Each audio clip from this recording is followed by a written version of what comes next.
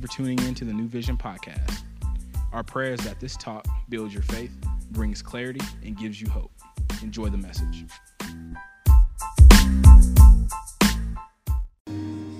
God, I thank you for the moments in your presence this morning while we were lifting our voices and you were doing work in our hearts, in our lives, healing wounds, setting us free, God, giving us hope. Lord, thank you so very much for being here in this place, for allowing us to not just sing about it, not just sing words, but to feel your presence, to know that this is the truth, that you change everything. So God, we thank you. We thank you for these moments. Lord, we pray that you were honored in our worship, that our hearts made you smile this morning as we sang about you. And God, I pray that you would cement what you were stirring up in our hearts.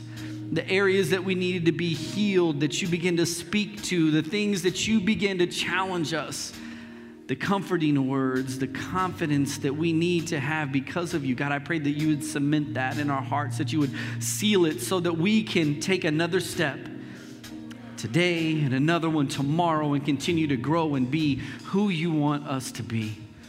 So God, thank you. Thank you for being here, Lord. We are excited even more so about what you have in store for us as individuals and us as a church. So we honor you. We give you praise this morning in Jesus' name. Everybody say amen with me this morning. Amen, amen. Worship team, thank you. Go ahead and make a little bit of noise for the Lord this morning.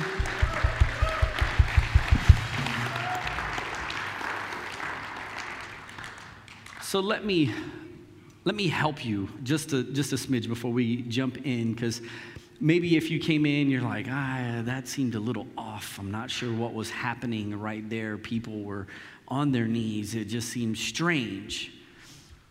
Well, you've walked into a place where when the presence of God shows up, it does different things to different people. Can you bring me down just a hair? I feel like I'm going to start ringing. And oftentimes, it works in a way that helps me out. And so some people, you may experience something like they're coming to tears because maybe God is doing something in the middle. Someone else might be praying out loud, or it may affect one person this way, and someone else is just kind of they feel peace. They're right there. And so what you're experiencing is God loving us individually, and in the moments when his presence is here and we open ourselves up to him, he can do incredible things in us.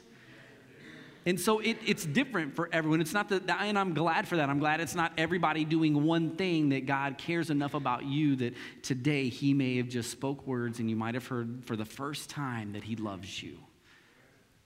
Or there might have been something, a hurt that you've been holding on to, and he may have just gently nudged and said, I got that. Give it here. Put it in my hand. Or you might have just felt a sensation of a warmth, of whatever it may be, but that's just God. That's God doing his thing, and he will continue to do that. The more I'm looking for, asking him to intersect in my life and to change things inside of me, that's what happens, and that's what we were experiencing this morning, and that's why we just kind of took a little bit of extra time to be right there in that moment, to let God do what he wanted to do. And all of that leads me to say this once again: I love my church. Yeah. You know, I like that you guys clap when I say it. Like, that makes me feel even better. And once again, I want to share with you some of the reasons why you love this church. Check this out. I love my church because I love my pastors. I love the people. They are so loving, so welcoming, and no matter who you are, you will feel love as soon as you walk in the door. I have my church, but I have the pastor, and he's weird. And I have his wife, she's funny, and I have the kids. And Phil is so annoying. He likes stealing people's food for some weird reason. I don't know why. And I have his wife too, Joey, and the daughter. I love my church because as soon as I walked in, it felt like home. I I love my church because my pastor is anointed, the announcements are always creative and fun, and our worship team always sets the place on fire. I love being a part of the community here and the loving people and atmosphere. I love my church because the kids area is fun and they play crazy music. I love my church because I get to go to the kids' church every Sunday, which is really fun to play with Josiah.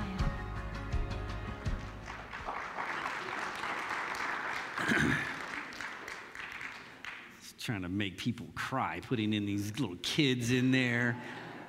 Oh man, if you have something you want to share, a reason why you love this church, you can share that. We make that an opportunity for each one of us to do that. And so it's in the conference room, out these doors and to your left, if you want to record that after service. Just one thing, maybe it's 10 or 20 seconds. You saw some of them were a little bit longer than that, but you don't have to preach a sermon. You don't have to have 5 points of why you love this church. If you just share one, like, it's incredible. Thank you for doing that. It always makes me excited and makes my heart even bigger for this church as I get to hear why you love this church and why we get to be a part of this together. And this series has been a series where we have been looking at the values that we will have as a community, what will guide us as we continue to move forward as a body of believers or as this church here, as New Vision Christian Center.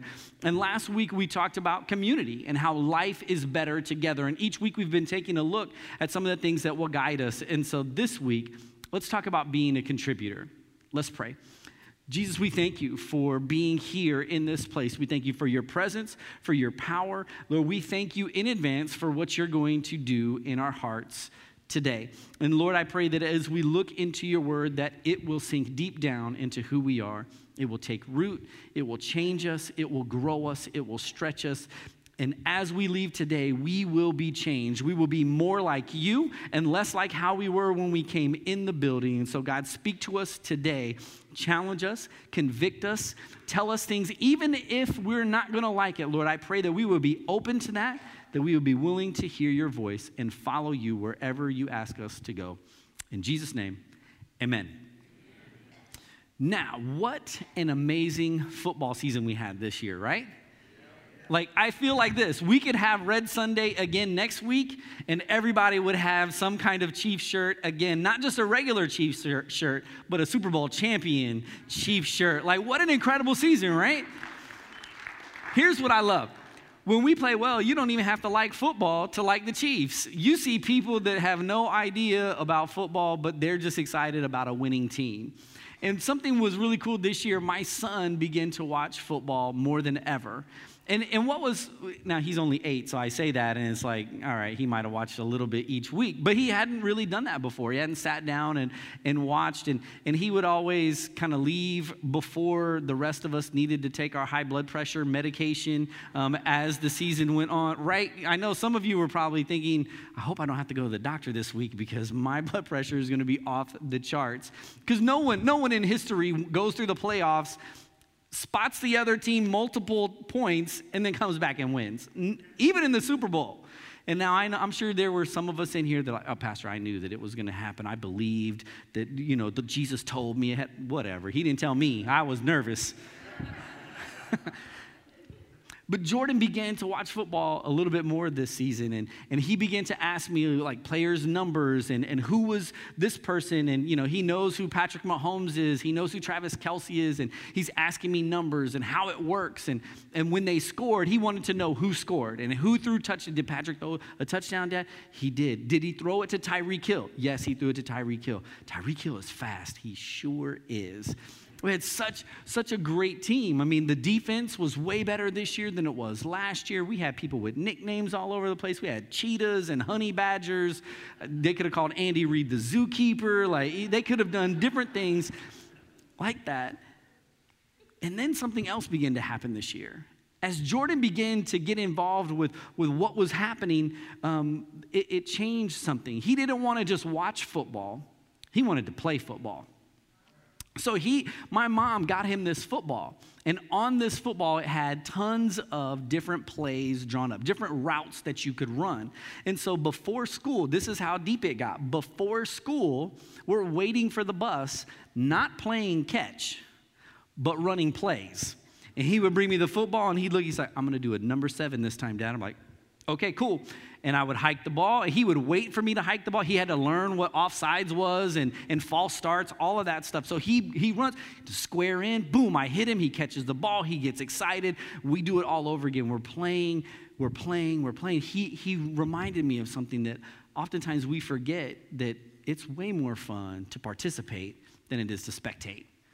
It's way more exciting when I'm involved and I'm actively doing something than it is when I'm just sitting on the sideline. Now, obviously, there's more risk when you get involved, when you play, especially as you get older. Hamstrings tend to get blown when you try to run with your kids. At least that's my experience. But he reminded me, man, when I participate, it's so much more exciting. When I begin to contribute, it's so much more exciting than just consuming what is going on. And that truth is for football and other sports and life in general, and especially as we follow Christ. You see, he doesn't just want us to watch from the sidelines. God is hoping that we will contribute to building the kingdom. That's why we're wearing our shirts today. We are going to build until it's finished, because God has asked us not to just watch other people do it, but he's hoping that we will get involved. He is hoping that we will participate, that we will contribute, that we won't just sit back and say, what's in it for me? How am I going to get fed? What's life going to look like for me? But it's, no, God, how can I play a role? Where do I fit? What can I do? I want to contribute. I don't just want to consume. I believe that we all really want to do that. We all really want to be a part of the kingdom. We want to contribute. We don't just want to show up and have things handed to us. We want to bring something to the table. But sometimes we just feel like we can't. Some of it is simply time. Some of us are at a particular spot in our lives where we feel like time has passed us by, like our time, our best work is behind us, our best years are behind us, our best energy is behind us. God probably doesn't need me anymore. And we begin to explain away why we can no longer contribute, because if I can't do it like I used to, God probably doesn't want what I have now. Or sometimes we look at the time that we've missed, the opportunities that we've let slip through our fingers, and figure, well, God probably doesn't want to take a risk on me again. And for some of us, it's the interactions that we've had growing up. Some of us experience these dreaded moments that we see in TV shows and movies where teams are being picked and kids are being picked all around you, but you're never the one picked. You're not even the last person to get picked. You're not picked at all. Some of us know how that feels. Some of us right now, we're envisioning sitting in a gym, on a baseball field, on a football field. We're right back in that moment. We're 10 again. We're 6 again. We're 12. We're 15. We just want to play, but they don't see value in us. They don't see enough in us to put us on their team. They make us feel like we don't have enough of whatever it is it takes. If we don't have enough strength, enough speed, enough ability, enough intellect, enough money, we're not tall enough, we're not short enough, we're not fast enough, whatever it is, there's something that we're missing that makes other people not choose us. And it makes us feel like whatever it is that we have isn't worth bringing to the table anymore. No one really wants what I have. So if no one else around me wants it, how can God really want to use what I have to build the kingdom? So this morning I want to take some time and look at a story that Jesus told so that we can be reminded of some truths that we might have forgotten. So if you have your Bibles, turn with me to Matthew chapter 25. And as you are turning there, let me set the stage for what we are getting ready to read. Jesus has been having conversation after conversation with his disciples, explaining things in more detail with them than he does with other people. And he's been talking a lot about what the kingdom of heaven is like and letting them know what things look like as the kingdom of heaven is now invaded earth. What does that look like? What does it feel like? How do I understand what God is like? And then he begins to talk about the future. He begins to let them know, here's what's going to happen next. How many times have we read in the Gospels, Jesus letting them know, I'm going to be crucified, I'm going to raise from the dead. And they still missed it, right? He said it over and over again. So these are one of these moments where he's telling them this is going to happen next. He tells the disciples and he tells us as we're reading to be watchful. That at some point he's going to return, and we need to expect the fact that he's going to return, and this is how we should live in his absence. In the beginning of chapter 25, he gives the parable of the 10 virgins. And the moral of that story is simply this: be ready, be expectant, be watching. He's going to return at any time. And then, this is what he says next. In verse 14, it says, the kingdom of heaven, or for it will be like a man going on a journey. And he called his servants and entrusted to them his property. To one he gave 5 talents, to another 2, and to another 1, to each according to his ability. And then he went away. Now let me help you to understand who we're seeing in this story, because the parable has connection to real life. And in this story, the man is Jesus. Jesus is the master. He is the one going away on a journey. And guess who the servants are? There we go. See? We are the servants. And I want you to see what is happening as he's getting ready to go away. He gives each of the servants something to take care of. He gives them talents. It was never theirs, right? He gives us something of his. He's giving us gifts. And this leads us to our very first truth. You have gifts. This story just isn't about the money that God has placed in your hand and how you should steward that. We'll talk about that at another point in time. But this story is about the gifts, the talents, the skills, the things that God has gifted you with. You have them. Sometimes we struggle with this. We hear this and we're like, nah, I don't really know if that's really like it is. As I began to read the story, there are probably a few of us in the room that automatically jump to, well, I guess if we have to have gifts, I'm the one with 1. We almost never feel like the one with 2 or especially the one with 5. We would probably point at some people that we feel like have 5, but we almost always feel like we have 1. And then, the next thought that we have, that ain't fair. We begin to feel like God is holding out on us. Why do I only get 1?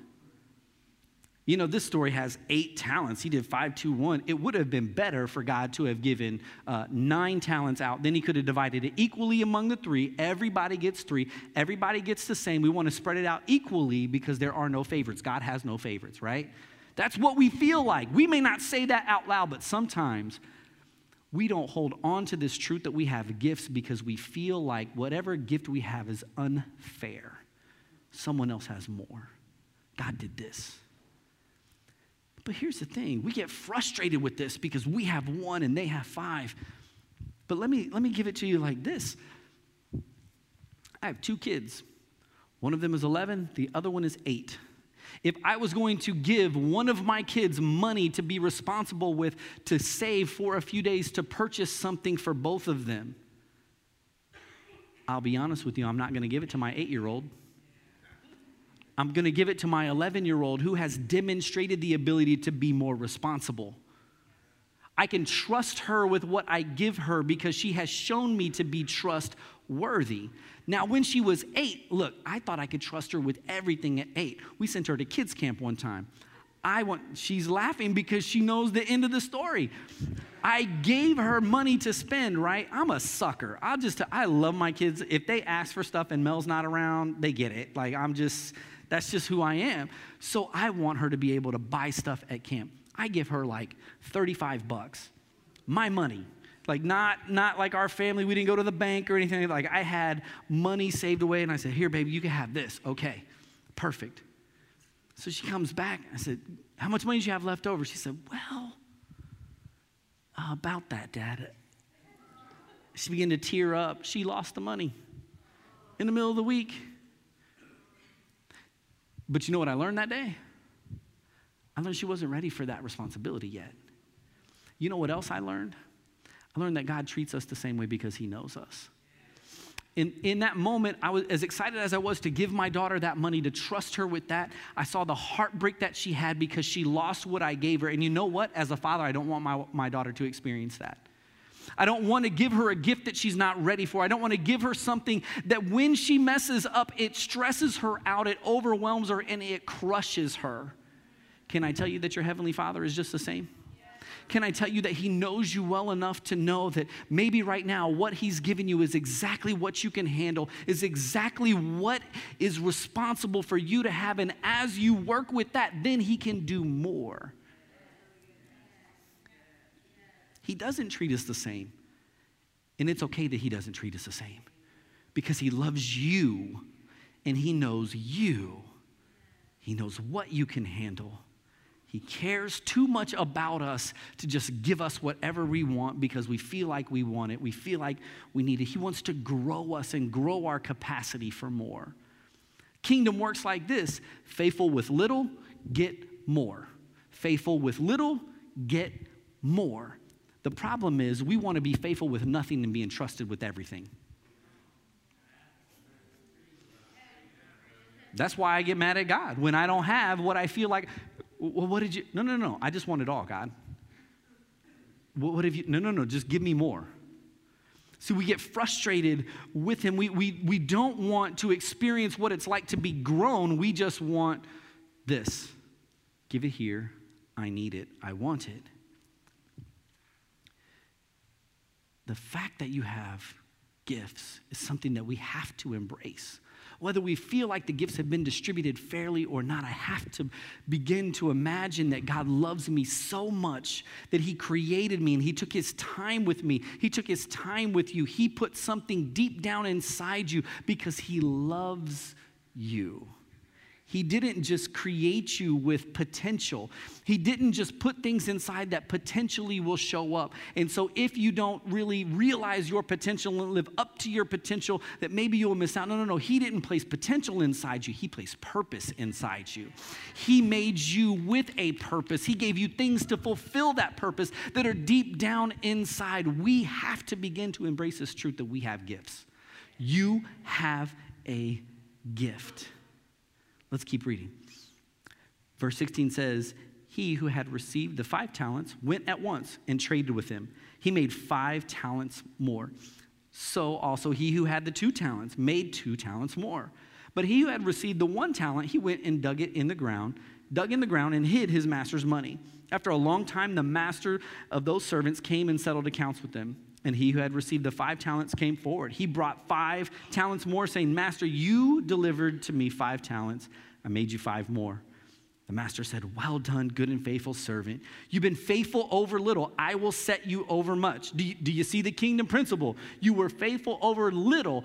Check this out. The guy who had 1 probably looked at the guy who had 5 like he had everything. What did Jesus say to him? You've been faithful over little. Now I can give you more. Even the 5 that we think so much is unfair that I don't have and I only get this. God is still saying, look, it's still, be responsible here and then you get, let me get back to the scriptures here. Kingdom principles. Master, here's the next guy. The one with 2, he came up, Master, you delivered to me 2 talents. Here, I made you 2 more. His master said to him, well done, good and faithful servant. You've been faithful over little. I will set you over much. Enter into the joy of your master. Now, he who had received the 1 talent came forward, saying, Master, I knew you to be a hard man, reaping where you did not sow, gathering where you scattered no seed. I was afraid. I went and I hid your talent in the ground. Here is what is yours. But his master answered him, you wicked and slothful servant. You knew that I reap where I have not sown and gather where I scatter no seed. Then you ought to have invested my money with the bankers, and at my coming I should have received what was my own with interest. So take the talent from him and give it to him who has the 10 talents. I want to stop here and let you in on kind of where we are in this story. In the balance of time, we are hanging out in between verses 18 and 19. Jesus, God, has given us gifts, and we are waiting for his return. He's yet to come back, but when he does, he's going to ask, what have we done? And there are a lot of different messages that I could preach from this parable. We could talk about celebration and separation. We could talk about good and faithful servant. We could talk about all those things, but I want to focus on a couple of things, a couple of truths. See, not only were we created with gifts, not only do you have a gift, but God has given each of us a choice. you have a choice. What will you do? What will I do with what God has given us? With the gifts, the talents, the skills that he's placed inside of each of us, what will you do? He desperately hopes that you will use them. You can read it in the text. You can see that he wants us to do something with what we're given, but he will not force us to contribute.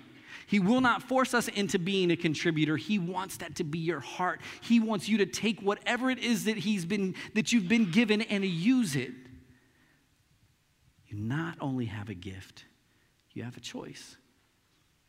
Let me put it to you this way. You have a choice of which servant you will be.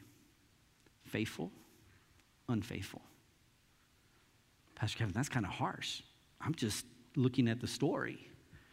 There wasn't a middle. There were only two things that Jesus said, that the master said to the servants. You were either a faithful or you were unfaithful. Now I know that in that choice of what to do with what God is giving us, a lot of us are like, but it's not that easy. I kind of want to do something. I'm not sure what I can do with it. There are a lot of different emotions running around in our mind, in our hearts, in what we should do with this choice. I mean, sometimes we feel like we don't really have anything. We don't have what someone else has. What do you expect me to do when he's got way more gifts than I do? God, what you've given me is, when I look at what you've given them. When I begin to compare what God has given me to what God has given other people, oftentimes it makes me forget that I still have a gift. Because comparison kills. You want to end relationships early, compare it to other people's relationships. You want something that's incredibly unique, incredibly beautiful to turn into something average and ordinary, look through it with the lens of what someone else has. Then I begin to not even see what God has given me. So sometimes we tell God we won't use it because he didn't give us the same stuff he gave other people. Well, God, if you would have given me the skills that they have, then I would have done something with it. But since you didn't give me what I think I should have had, I'm out. Other times we're just like the servant here, we're afraid. That's what he told the master. He said, man, I was afraid. I didn't know what to do. Some of us are afraid, but we'd use other words so that it doesn't sound like we're afraid. I'm just being very cautious. You know what? I'm investigating. I'm fleecing right now. I'm fleecing God to see if this is truly what he would have for me to do. You know what? I'm gonna play it safe. I'm just being cautious and careful. I want to make sure that wherever God wants me to go, I'm 100% certain that that's what he wants. See, we say a lot of different things to cover up the simple truth that we're afraid. We're afraid we won't measure up. We're afraid that the people that told us that we weren't going to be anything in life, it'll be true. We're worried that the comparisons that we were told at an early age, that you're not as good as your brother, as your sister, you're not like the perfect cousin over here with the perfect life, with the perfect grades, and now the perfect family, and the perfect marriage, and the perfect career. You don't have any of that. You never did, and so you feel like no matter what you do, you never measure up. We're afraid of having that feeling that we had as a teenager, as an adult. We feel and we're afraid that we will never be more than we are right now. That what we have it's not the best, but man, if I try something else, what if I lose even what I have right now? All the things that they said about me would be right. I would never be more than what my mom was like. I would never be more than what my dad was like. I would never be more than this. I make one mistake, and this is the box they paint me in. And I'm afraid that that's where I'll always be. Sometimes we're simply afraid of failing. We're afraid of failing the master. We're afraid of letting other people down. Some of us are people pleasers to the core, and when we disappoint other people, it crushes us. And I'm afraid of doing that. I'm afraid of making a step in the wrong direction, of this person being disappointed and upset and sad or angry with me because I didn't do it quite the way they wanted me to do it. So we decide to stay out. We don't contribute anymore. It's safer to be on the outside because I'm afraid of what can happen if I get involved. And then we roll back around to what we have is insignificant. The gifts that I have, the talents that I have, the skills that I have, we believe that it's little and it's not really worth much at all. So why even bother bringing it to the table? Because what I have really doesn't make a difference anyways. So we never use it. Because whether I use it or not, it doesn't really matter. Whether I show up or not, it doesn't really matter. I don't really matter much. And so with all of those different emotions, when it comes to our choice, sometimes we choose nothing, and by choosing nothing, we choose to dig a hole. And we put what God has given us in this hole. But you know what happens as we dig this hole for what God has given us? We end up being stuck in that hole with it. It's not just something where we hide one part, it's where we end up hiding. We feel like if we never try, then we'll never fail. I'll never disappoint anyone if I hide in this hole, if I hide my life, my gifts, my talents. If I stay right here and never try, then it's safe.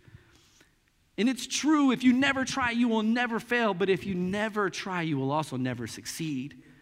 You will never get to experience what it's like when God comes in and multiplies your gift and he anoints your gift and he uses what you've given to do things that you can't even imagine. If you stay stuck in that hole, you never experience that. We have a choice. And whatever excuse it is that keeps us from being involved, it keeps us from contributing, here's the simple fact: our excuses don't eliminate the expectations. My kids will play downstairs. I have people over. Afterwards, I'll tell them, you need to make sure you put everything back, you clean up. It's the expectation I've given them. About 10 minutes later, here's normally what happens in my house. I go downstairs. I expect the downstairs to be clean. And then I bump into my kids. What's going on? Well, and then there's a plethora of excuses why the basement did not get cleaned up. My friends were still playing and I didn't want to, and then they wouldn't let me, and then I had to go to the bathroom, and then what I thought you meant was that I could clean up whenever, and so I thought I could, You know what, at the end of the day, the conversation ends just like this. The expectation was for you to clean up. No excuse that is given eliminates the expectation. God is hoping, praying, and expecting us to use our gifts. And even if I have a valid excuse, if I feel justified in not using what he's given me, it doesn't eliminate the expectation of me using it. He created us. It's not mine, it's his. He gave it. He wants me to use it. And sometimes we get so caught up in not having enough that we fail to realize that it's still different gifts, but it's the same expectations. He might have given me one and you two and you five, but he expects me to use what he's given me. Pastor, you don't understand. I got all this stuff going on. Here's what, it doesn't matter. Here's what else I know. Not only do you have gifts, do you have a choice, but you have value. You have value. We overlook this so often in our own lives. We see it in other people. We can point at it. We can have conversations and we can encourage them, but we miss it for ourselves. But I want to tell you, today you have value because of who put what inside you. He knows it's there. The truth is, God put something inside you that gave you value. Let's look at it even from the perspective of the story. The man who had one felt like one wasn't anything at all. He was so worried about losing the one thing. Do you know that a talent was worth 6,000 denarii? Now, a denarius is the singular of denarii. One denarius was 1 day's wage. A talent was worth 6,000 days of work. Almost 20 years. The man was so caught up in what everyone else had and feeling like the little that he had, he failed to miss that he had a lifetime's worth of something in his hand. He had a lifetime's worth of value, of purpose, of skills, of gifts, and he failed to realize it. Don't allow yourself to miss the simple point that even if you're the person with one, you still have a lifetime's worth of value because God put it in there. when you don't have value because I'm telling you you have value. You have value because God put it inside of you. He knows it's there. He put it there. He sees it inside you. Every time that he sees you, he knows what's there. Let me tell you what he says about you in Ephesians chapter 2. It's going to pop up on the screen in verse 10, one of my favorite verses of all time. We are God's masterpiece. He has created us anew in Christ Jesus so that we could do what? So that we could do good things. He what? So we could do good things that he planned for us long ago. You can look at it from a lot of different perspectives. In some translations, it says workmanship, which means that he took time with his hands to work on you, to craft you, to put you together, to knit you together, to make you who you are. He spent time on you because he loves you. And when he was done, he didn't look at it and say, man, that's junk. He doesn't make junk, he makes masterpieces. Doesn't matter what anybody else has told you in your life. It doesn't matter what someone told you yesterday about who you were, about you not being good for anything, about your life not mattering. They don't get an opinion.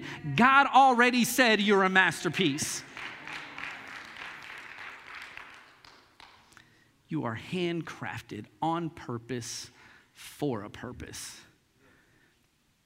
And when you begin to think about it, you were so valuable to God that he sent his very son to give his life so that we could be reconciled to him, so that he could release us to the rest of the world. He didn't die because we had no value, so that we could stay stuck in our holes, so that we could be safe. He didn't die for any of that. He died to unleash you on the world. He died to release you so that other people could see what he's done in your life, so that he could say, this is my masterpiece. Let me put it on display. Look what I did. Other people couldn't see it. Other people didn't know it, but I knew it all along because I put it all together this way. And you don't just have value, but man, you have a place. 1 Corinthians 12, the Apostle Paul begins to paint this incredible picture of the body of Christ. Not only do you have gifts and choice and value, but a place because we are all needed to make up the body of Christ. Each and every one of us. The body works best when everyone plays their part. When everyone gets involved and becomes who they're supposed to be, that's when it's great because we're all different and still God can put us all together and it's something incredibly beautiful. And we don't have to feel like what we're bringing to the table is insignificant because even if I'm the pinky toe, stub your pinky toe and see how vital it is. See how much the rest of the body hurts when the smallest insignificant pieces are hurting. All of us hurts. And how do we get things done together? We can't all be the hands. We can't all be the eyes. We can't all be the arms. But we can play the role that we're supposed to be and beautifully represent Jesus to the world.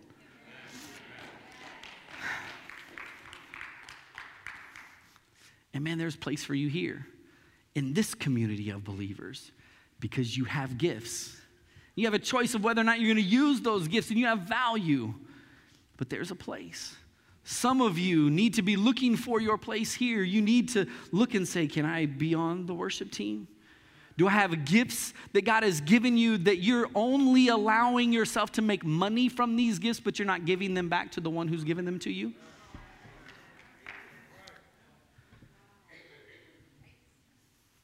There's places for you here. There's hospitality areas that you can be involved in. You can help us by smiling at people as they walk onto our property. In the spring, we're going to start a parking lot ministry. I'm going to need people that are going to smile and greet people, not just point at parking spaces, but someone that's going to love people from the moment they set foot on the campus or the moment their car rolls into our parking lot. And then we need people to love on them as they come through the doors.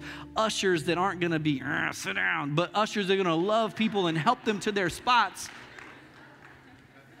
We need people to help out with the next generation. Our nursery is growing. We're making plans to add nursery space to the church. We need people to volunteer there with kids, with youth.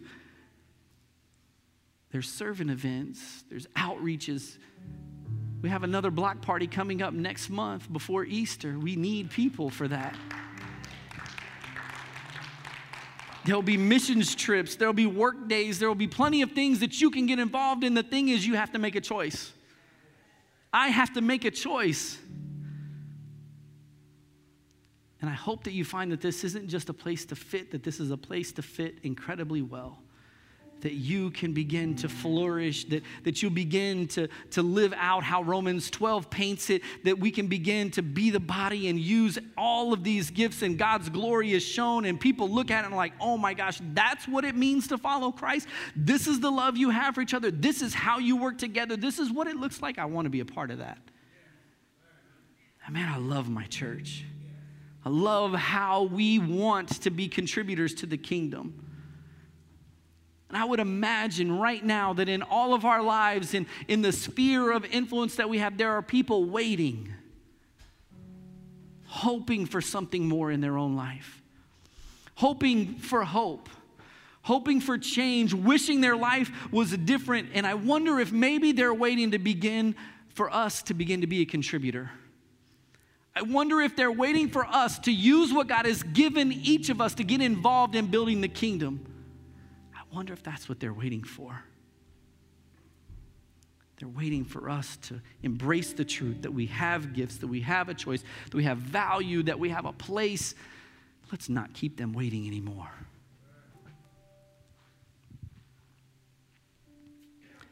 Even as I begin to talk about this, you have a place that there's this overarching design. Sometimes we miss it. We think that we don't matter. Pastor, somebody else does, but not me. I don't really get it.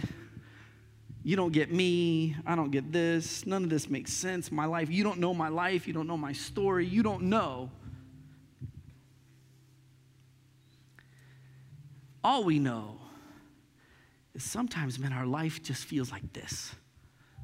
Just feels like this little weird looking piece. I can't really make out what it is. Sometimes it looks cool. Other times it just looks like a hot mess. And it feels like a hot mess. And I walk around in my life and I'm looking at it and I'm thinking, I wish I mattered. I wish I could find a place where this belongs. I wish I could find something that I could attach myself to. Some part of me wants to be connected with other things, but this is all I have. But then God begins to say, no. There's something else that you don't quite see. That it's not just this, but there's a grand picture that as he looks over all of humanity, he sees. And it takes each of us to finally come to the realization that, oh, it's not just this, that I can be attached to something else. That there's a place for me, that maybe what looks like it makes absolutely no sense, that it's ugly, that it's distorted, maybe there's a bigger picture. Maybe that there's something else. And maybe as I begin to see other people figuring it out, finding what they have, finding where they belong, that what didn't look like much before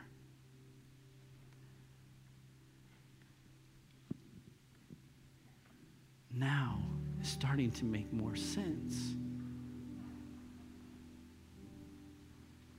There might be a place for me.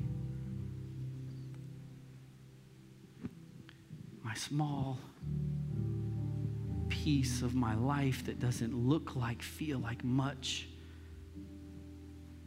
might be a masterpiece after all.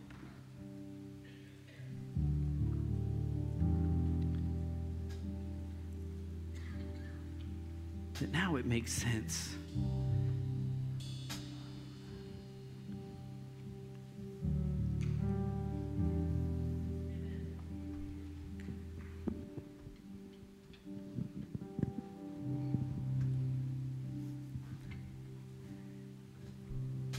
And now, what I thought made absolutely no sense is beginning to come into view. That what seemed unimportant, that seemed like it didn't matter at all, No one knows how frustrating this is to have it all but one piece, but then I finally begin to find my spot. And when I jump in, I see that the value that was there all along, that my puzzle piece that didn't make any sense by itself, suddenly it belongs to the master. Suddenly it belongs to a masterpiece. Suddenly it means more.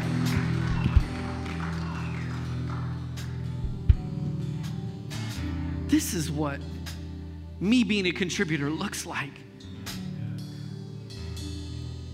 And for people that are looking for their places, they see you finding yours. As they see you contributing, they begin to believe that they have a spot too.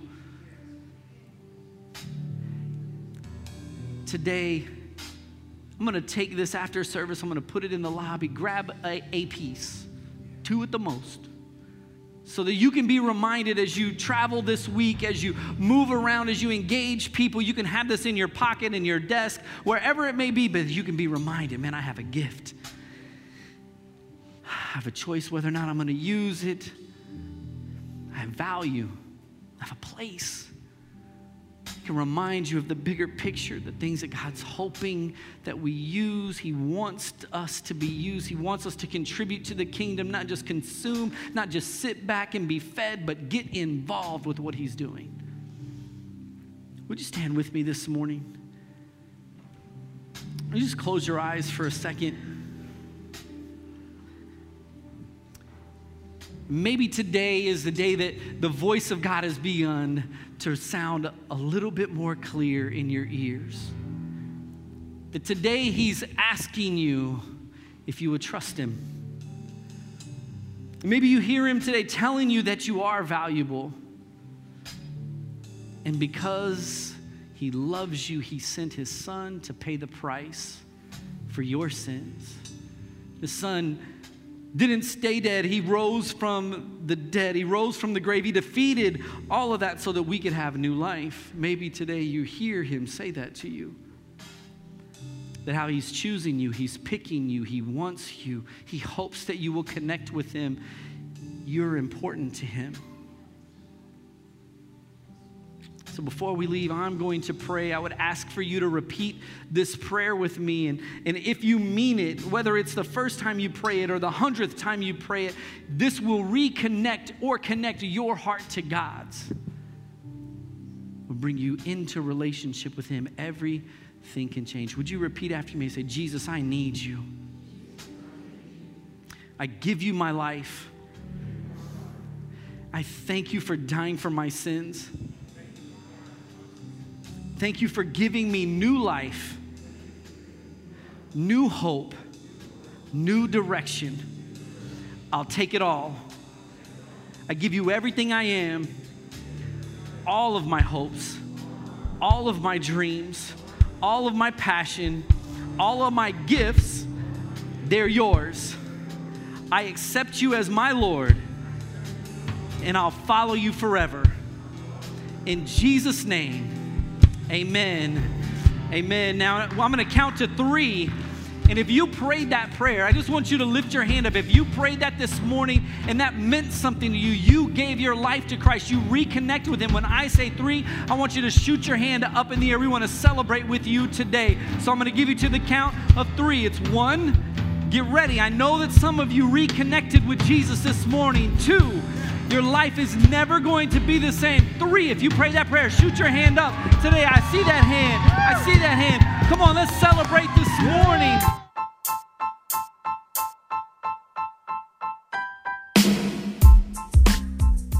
Our prayers that this message impacted you. Please share your story and partner with us financially at newvisiongrandview.com.